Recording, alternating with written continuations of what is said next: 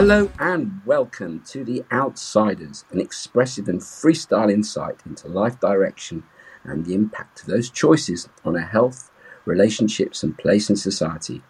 We look at film, music and other creative forms as a foundation for our discussions. And we are now on to episode number 11. And as ever, I am with my friend, sidekick and partner in crime, Zach. Hello, Zach. Hello, Mark. How are you? I'm all right. So, Zach, today we're going to take another slight change of direction to our usual format. We're going to have a look at you, an introspective zoom into you and your story a little bit, in order for our listeners to get an idea of who you really are. And I thought we would start this by introducing the idea of outsiders and throw it at you, because what I found very interesting over these last few months is that we actually come at this topic from completely different perspectives, different angles, almost 360 degrees. And yet we find ourselves in the very same space. And this was reinforced actually when I had a phone call from another outsider who recently joined our ranks. And again, somebody I've known for many, many years, but has been listening to the podcast, and he wanted to share his views with me. And again, from another, from between you, me, and him, another sphere. And yet, we're all in the same space, which I find absolutely fascinating and gives us room for discussion. Anyway, let's move on to you, Zach. So let me start off with the first question. What is an outsider to you? And following up with that, when did you realise being an outsider was affecting your life? An outsider to me always feels like somebody who questions the world that they're around. And I think I've been I think my inside has been outside, if that's a thing, for since I was a child, really. I remember I was disconnected in a way and almost alien. It would like I'd been beamed down into this construct, and I would find a lot of things upsetting. There was lots of times I'd come home from school, even as a teenager, and I would be teary. I'd be upset about something that's happened in the day, or just upset in general about the world, and that's carried on throughout my whole life to the point now I'm living with it now. But I still see, if I see people, I see sadness, I see upset, or I feel the tension or the low energy or something. I don't know what it is. I'm trying to explain it. So you're more like a kind of empath, almost. I think so. I think that's probably what it is. I did do a test recently for, I can't remember the name of the author, but there's a test to see if you're a highly sensitive person, and I scored quite highly on that. I don't think it's not a sort of medically recognised test, but it sort of explains some sort of behaviours. So let me just jump in here, because I'm just curious, you see. I've explained my triggers and my rationale for the way I see, anyway, my perspective of growing up. The cause and effect of that was quite damaging. But I'm just curious to know what it was that triggered this over-empathetic or overly sensitive view on things when you were young. It must be something. It doesn't just come from nowhere. Yeah, it's interesting. I can't pinpoint it to anything. Apart from, there were a series of things that happened when I was younger. I fell out of a tree, for instance, and I had severe facial injuries, which I still remember seeing everybody's faces looking at me like I was some sort of freak, like the Elephant Man in David Lynch's film. It felt a bit like that. I had a great big swollen lip hanging down. And I noticed people were separating themselves from me because of that. And I couldn't communicate because I couldn't talk. I've got crikey, it's like injuries. I remember smashing my head on a pot. But these affected your confidence then in yourself? Yeah, I think they did, yeah. And I sort of went inwards. Yeah, there you go. So that's already a reason when you injure yourself or something physical happens to you, that can obviously impact or give you some kind of trauma, sure. So yeah, I guess it is a trauma. I remember going to school, and this is probably the same as everybody or most people. The first day I went to school, I found it such a traumatic experience. Yes, there was no way I wanted to go back, and you have to get through it grudgingly, really.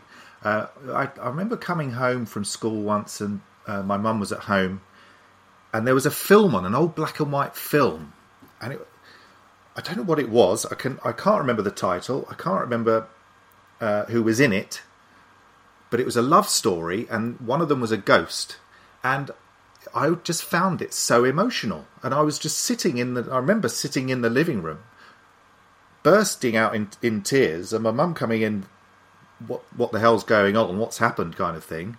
And I just couldn't communicate how I was feeling about this film, because then I found it silly. So did you think you felt invisible? Is there some kind of connection with the fact that you've had to almost disappear because you felt sensitive to people's response to you or something like that? Yeah, I think that's happened for a long time. Let me move on a little bit from that point. So how in your life, this is the second part of the question, how has your life been affected through this realization? Well, I went through a very, very long period of my life not accepting who I was, not liking who I was, putting up a false impression of the person that I am, and more or less pretending to be somebody that I knew that I wasn't, so that I could fit in to this world. Or it's interesting when it's for a lot of outsiders, I'm speaking generally, but we're trying to fit into something. But I've always asked, well, what I don't really know what it is I'm trying to fit into. And actually, now we're discussing this in the place where we are now. Being outside doesn't feel like such a bad thing from this sort of viewpoint. But I really struggled to fit in. I've always struggled to communicate properly with friends and colleagues. I've always felt a little bit on the periphery if I've been at work, and I would put up the facade of being the sort of jokey, laughy person, have a bit of laugh, do something a bit weird, do something a bit crazy. But then I'd go home and I'd be exhausted, and I'd just want to shut the world away from doing that. And I was pretending to be all these different people, and I forgot actually who is Zach. I don't know who he is anymore. He's gone. And this led to a diagnosis of bipolar, which then led to the medical treatment that I had. But I went through a whole phase of different things in order to get to that diagnosis. I mean, that took years just for it to be recognised as something.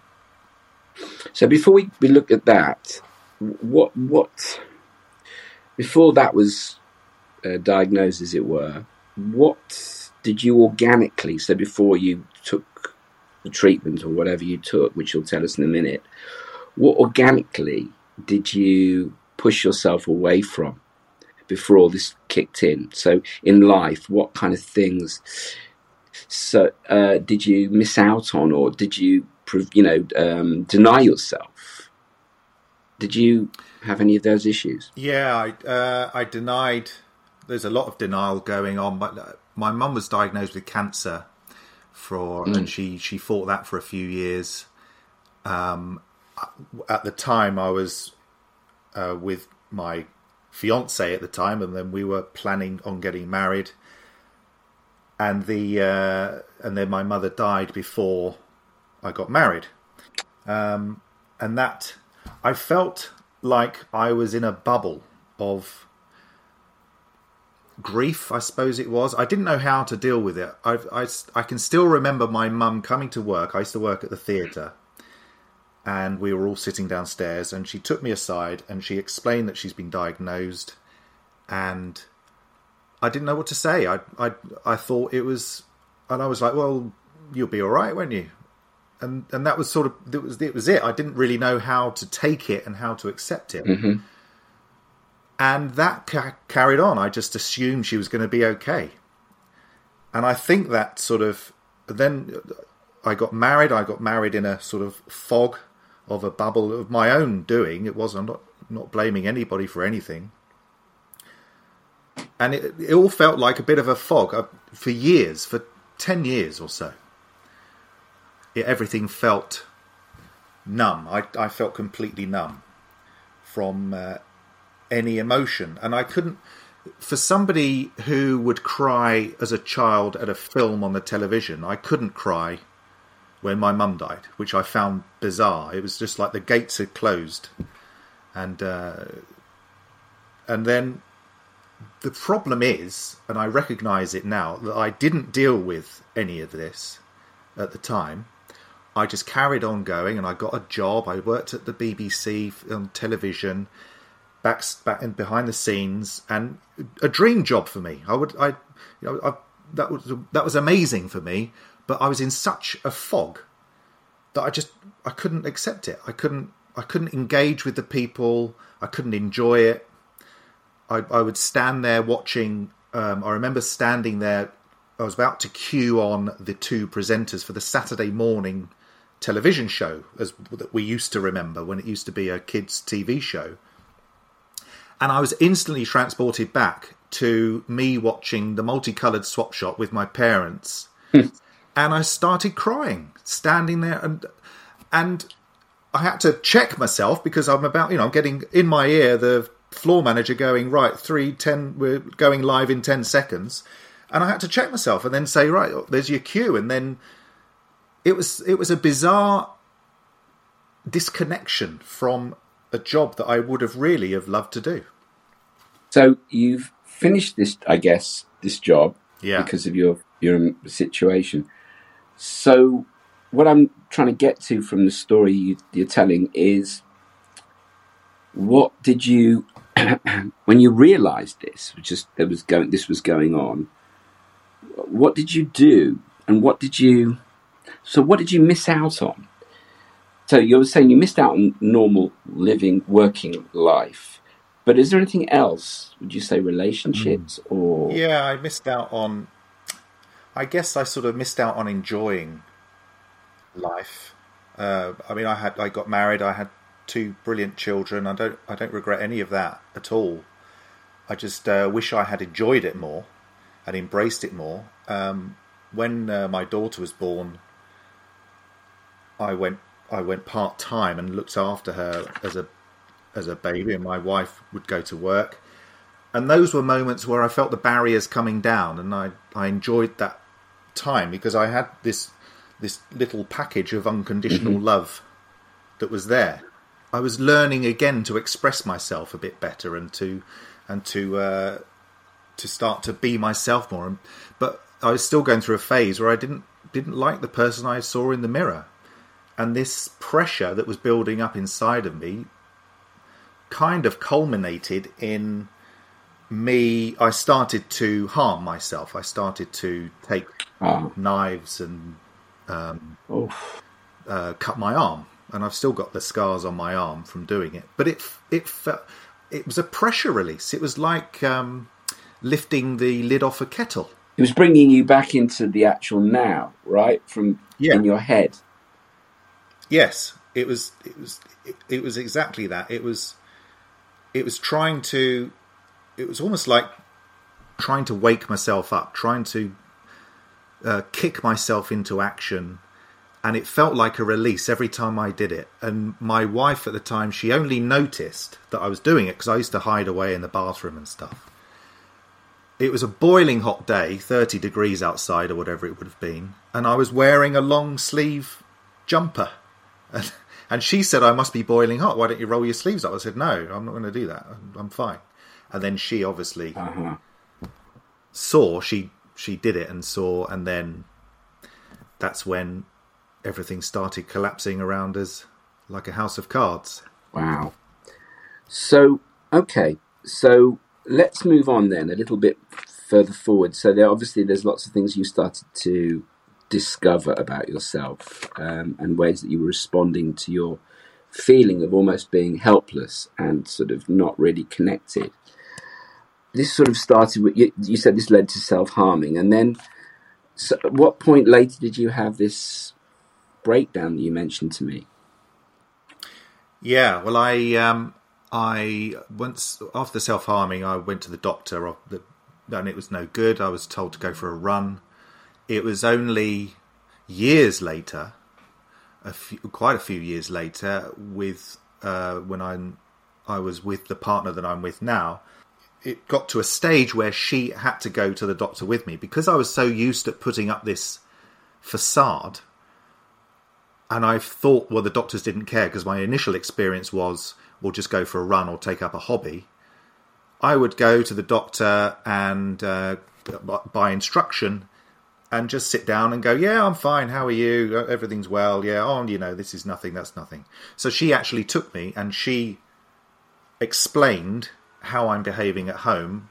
And immediately he diagnosed me as bipolar, immediately put me on tablets, which I'm not a great fan of, but they help for certain things. And I was immediately signed off work. And I ended up being off of work for 6 months. Because he opened the door, suddenly it's like I fell in. And it's like, okay, I need to now rebuild. Right. At this point, I was just going to say, so you've kind of hit rock bottom with all of this emotionally. Yeah. How did you start to climb back up again? What was it that motivated you? What was it that drew you? The if you like, the pathway ahead that you knew what you wanted to do and how to do it. I reached a stage where I didn't like being on medication, and it was useful for a break for her as much as me to have a break from the wild emotions, the extreme highs and lows, which can be quite they can be exhausting for the person who's witnessing it, let alone the person who's experiencing it. So I decided to try and figure this out myself, and we went to some thing in London. It's like a talk. My partner's very much into sort of meditations and the universe, the power energy of the universe and healing and that sort of thing.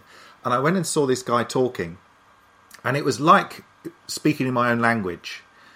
And I suddenly felt that all the emotions that I'm feeling, they're not wrong. They're emotions, and that I have ownership of them. It's not the fault of this, that, or the other. The way that I'm feeling, it's me that's feeling it, and my thoughts are my thoughts. So I started on a path from there of studying mindfulness and studying meditations and studying other philosophies as well. And I've learnt that it's a continuing growth or a learning about yourself and how, yes, there may be, and CBT, I think, because a lot of CBT is cognitive behavioural therapy. A lot of that is taken from the ancient philosophy of Stoicism, which is why it sort of connects to us. And I've been learning all of that, and I found that meditation was the thing that really worked for me. And when I was feeling a bit rubbish, or I could feel, I can sense it. I sense the waves of going up and down. But now I don't feel guilty about it. If I'm feeling I'm heading downwards, it's almost like I talk to this monster in my head and say, okay, you've got a day, you've got 2 days to be in charge, but then I'm back in charge again now, and we're going to crack on with our lives. And it seems to work. How does it affect your relationships, though? Your relationship with your partner? She's very good. She's a coach, and she does the healing, as I've said. She's very good at recognizing when I'm going downwards. I mean, I do realize when I get to high, I think, okay, there's only another way I'm going to go from now, and I've reached the peak. And I think this is the same with most people that have bipolar, that it is the extreme levels either way. She can recognize it. I've learnt, and through her, I've learnt to recognize my signals. One of them is a dry cough. And I'm thinking, okay, I'm heading into a thing. She sees it in my face when I can't make decisions, or I don't care what we're having for dinner anymore. Right. So this is where we're leading to now, basically, which is how we met, in the sense that you started to use creativity and expression, which is this is our common value both of us have. Yeah. You found this, and tell me a little bit about how you developed your ideas, made creative programs, and where we are today, if you like, if you can. Yeah. So I wrote a book called The Self-Harming Pacifist, and then I studied mindfulness. I took a course in mindfulness after doing that, and got myself a certificate. And I decided to start to create workshops. I noticed when I was feeling low, the importance of arts to me, and how it makes me feel good, and how I was recognizing emotions in characters from films, or lyrics from music. How many times do it happens to us all? We feel heartbroken, so we listen to records that make us feel even more heartbroken. But I guess it's sort of giving us connecting with our emotion, aren't we? And so I developed some workshops using films as a source to open up a conversation about emotions, and to try and just sort of start to put a message out there that we are capable of controlling our reactions to our emotions. We might not be able to control our thoughts, and we might find that we become over emotional at times,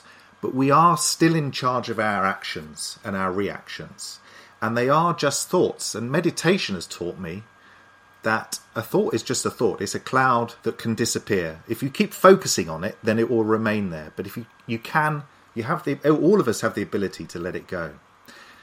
And also by using films to connect to heroes in their story, you're recognizing that you're not alone in all these emotions that you're feeling, that these people do it. These people go through it. It's a journey. Our life is a journey. Our life is a story, and we are the hero of our story. Yeah, very much. Yeah, that's where you and I connect, because we both realize that creativity expression is a therapeutic way of dealing with these things and helping others. I think that's where we suddenly come and find ourselves in this place right now. So Zach kind of shared your views on what your programs do. Is there any kind of learning you'd like to leave us with? And secondly, are there any places where people can find what it is you do? Yeah. I think a very big learning, one that I use for, I've got a online program. It's about finding yourself. It's about freeing yourself up, realizing that you have choices, and finding yourself. And once you find yourself within, which is similar to your course as well, in the respect of finding your inner hero, you can then you find a purpose, I suppose, don't you? You find a purpose in your life. And a lot of ancient philosophy that I'm reading about at the moment, and even the later ones like existentialism, it sort of backs that up. It's about finding a purpose in your life. And that will give you the positivity and the focus to move forwards in whatever you want to do. We can be whoever we want to be, and we can create that story. And if anyone wants to find me, then I'm plastered all over social media, as most people are. We'll put your links for your book and your course. The book is on Amazon. Yeah, we can put the links on the podcast, so you can, on the jacket of the podcast, so that people can find out more about you and what you do. Yeah. But I think it's beautiful. As I said, we started this podcast with me saying how removed our story is, and yet as we've moved on and evolved, we found more and more commonality until the end part of this sort of realization in your therapy, your treatment, your own expression and creativity have been the platform for you to find your own purpose and direction, which is wonderful. And that's why we're doing what we're doing together. And it's a great thing. So being an outsider is, as we said, it's a challenge. It's a commitment. It takes up a lot of energy. We have to be aware of who we are. We have to realize what it's cost us, but we have to have some kind of game plan. And you've shown the way with what you're doing at the moment. So, Zach, it's been, as always, a joy to spend time with you. And I hope to the people listening, you found it interesting, valuable, maybe, helpful. And we will be back again next week with another episode of The Outsiders. Please feel free to join us on our Facebook group, which is Mark and Zach, The Outsiders. You can find us on Facebook. We'll put the link on the jacket as well. And do feel free to share your own feelings, suggestions, outlooks. We will be delighted to respond to them. And we will very shortly be having, Zach, our first guest. It's just one thing after the other. Hold on to your hats. We've got a guest coming. We've got an event coming. It just doesn't stop. Anyway, from Zach and me, it's goodbye, and we will see you next week. Thank you. Goodbye. Take care.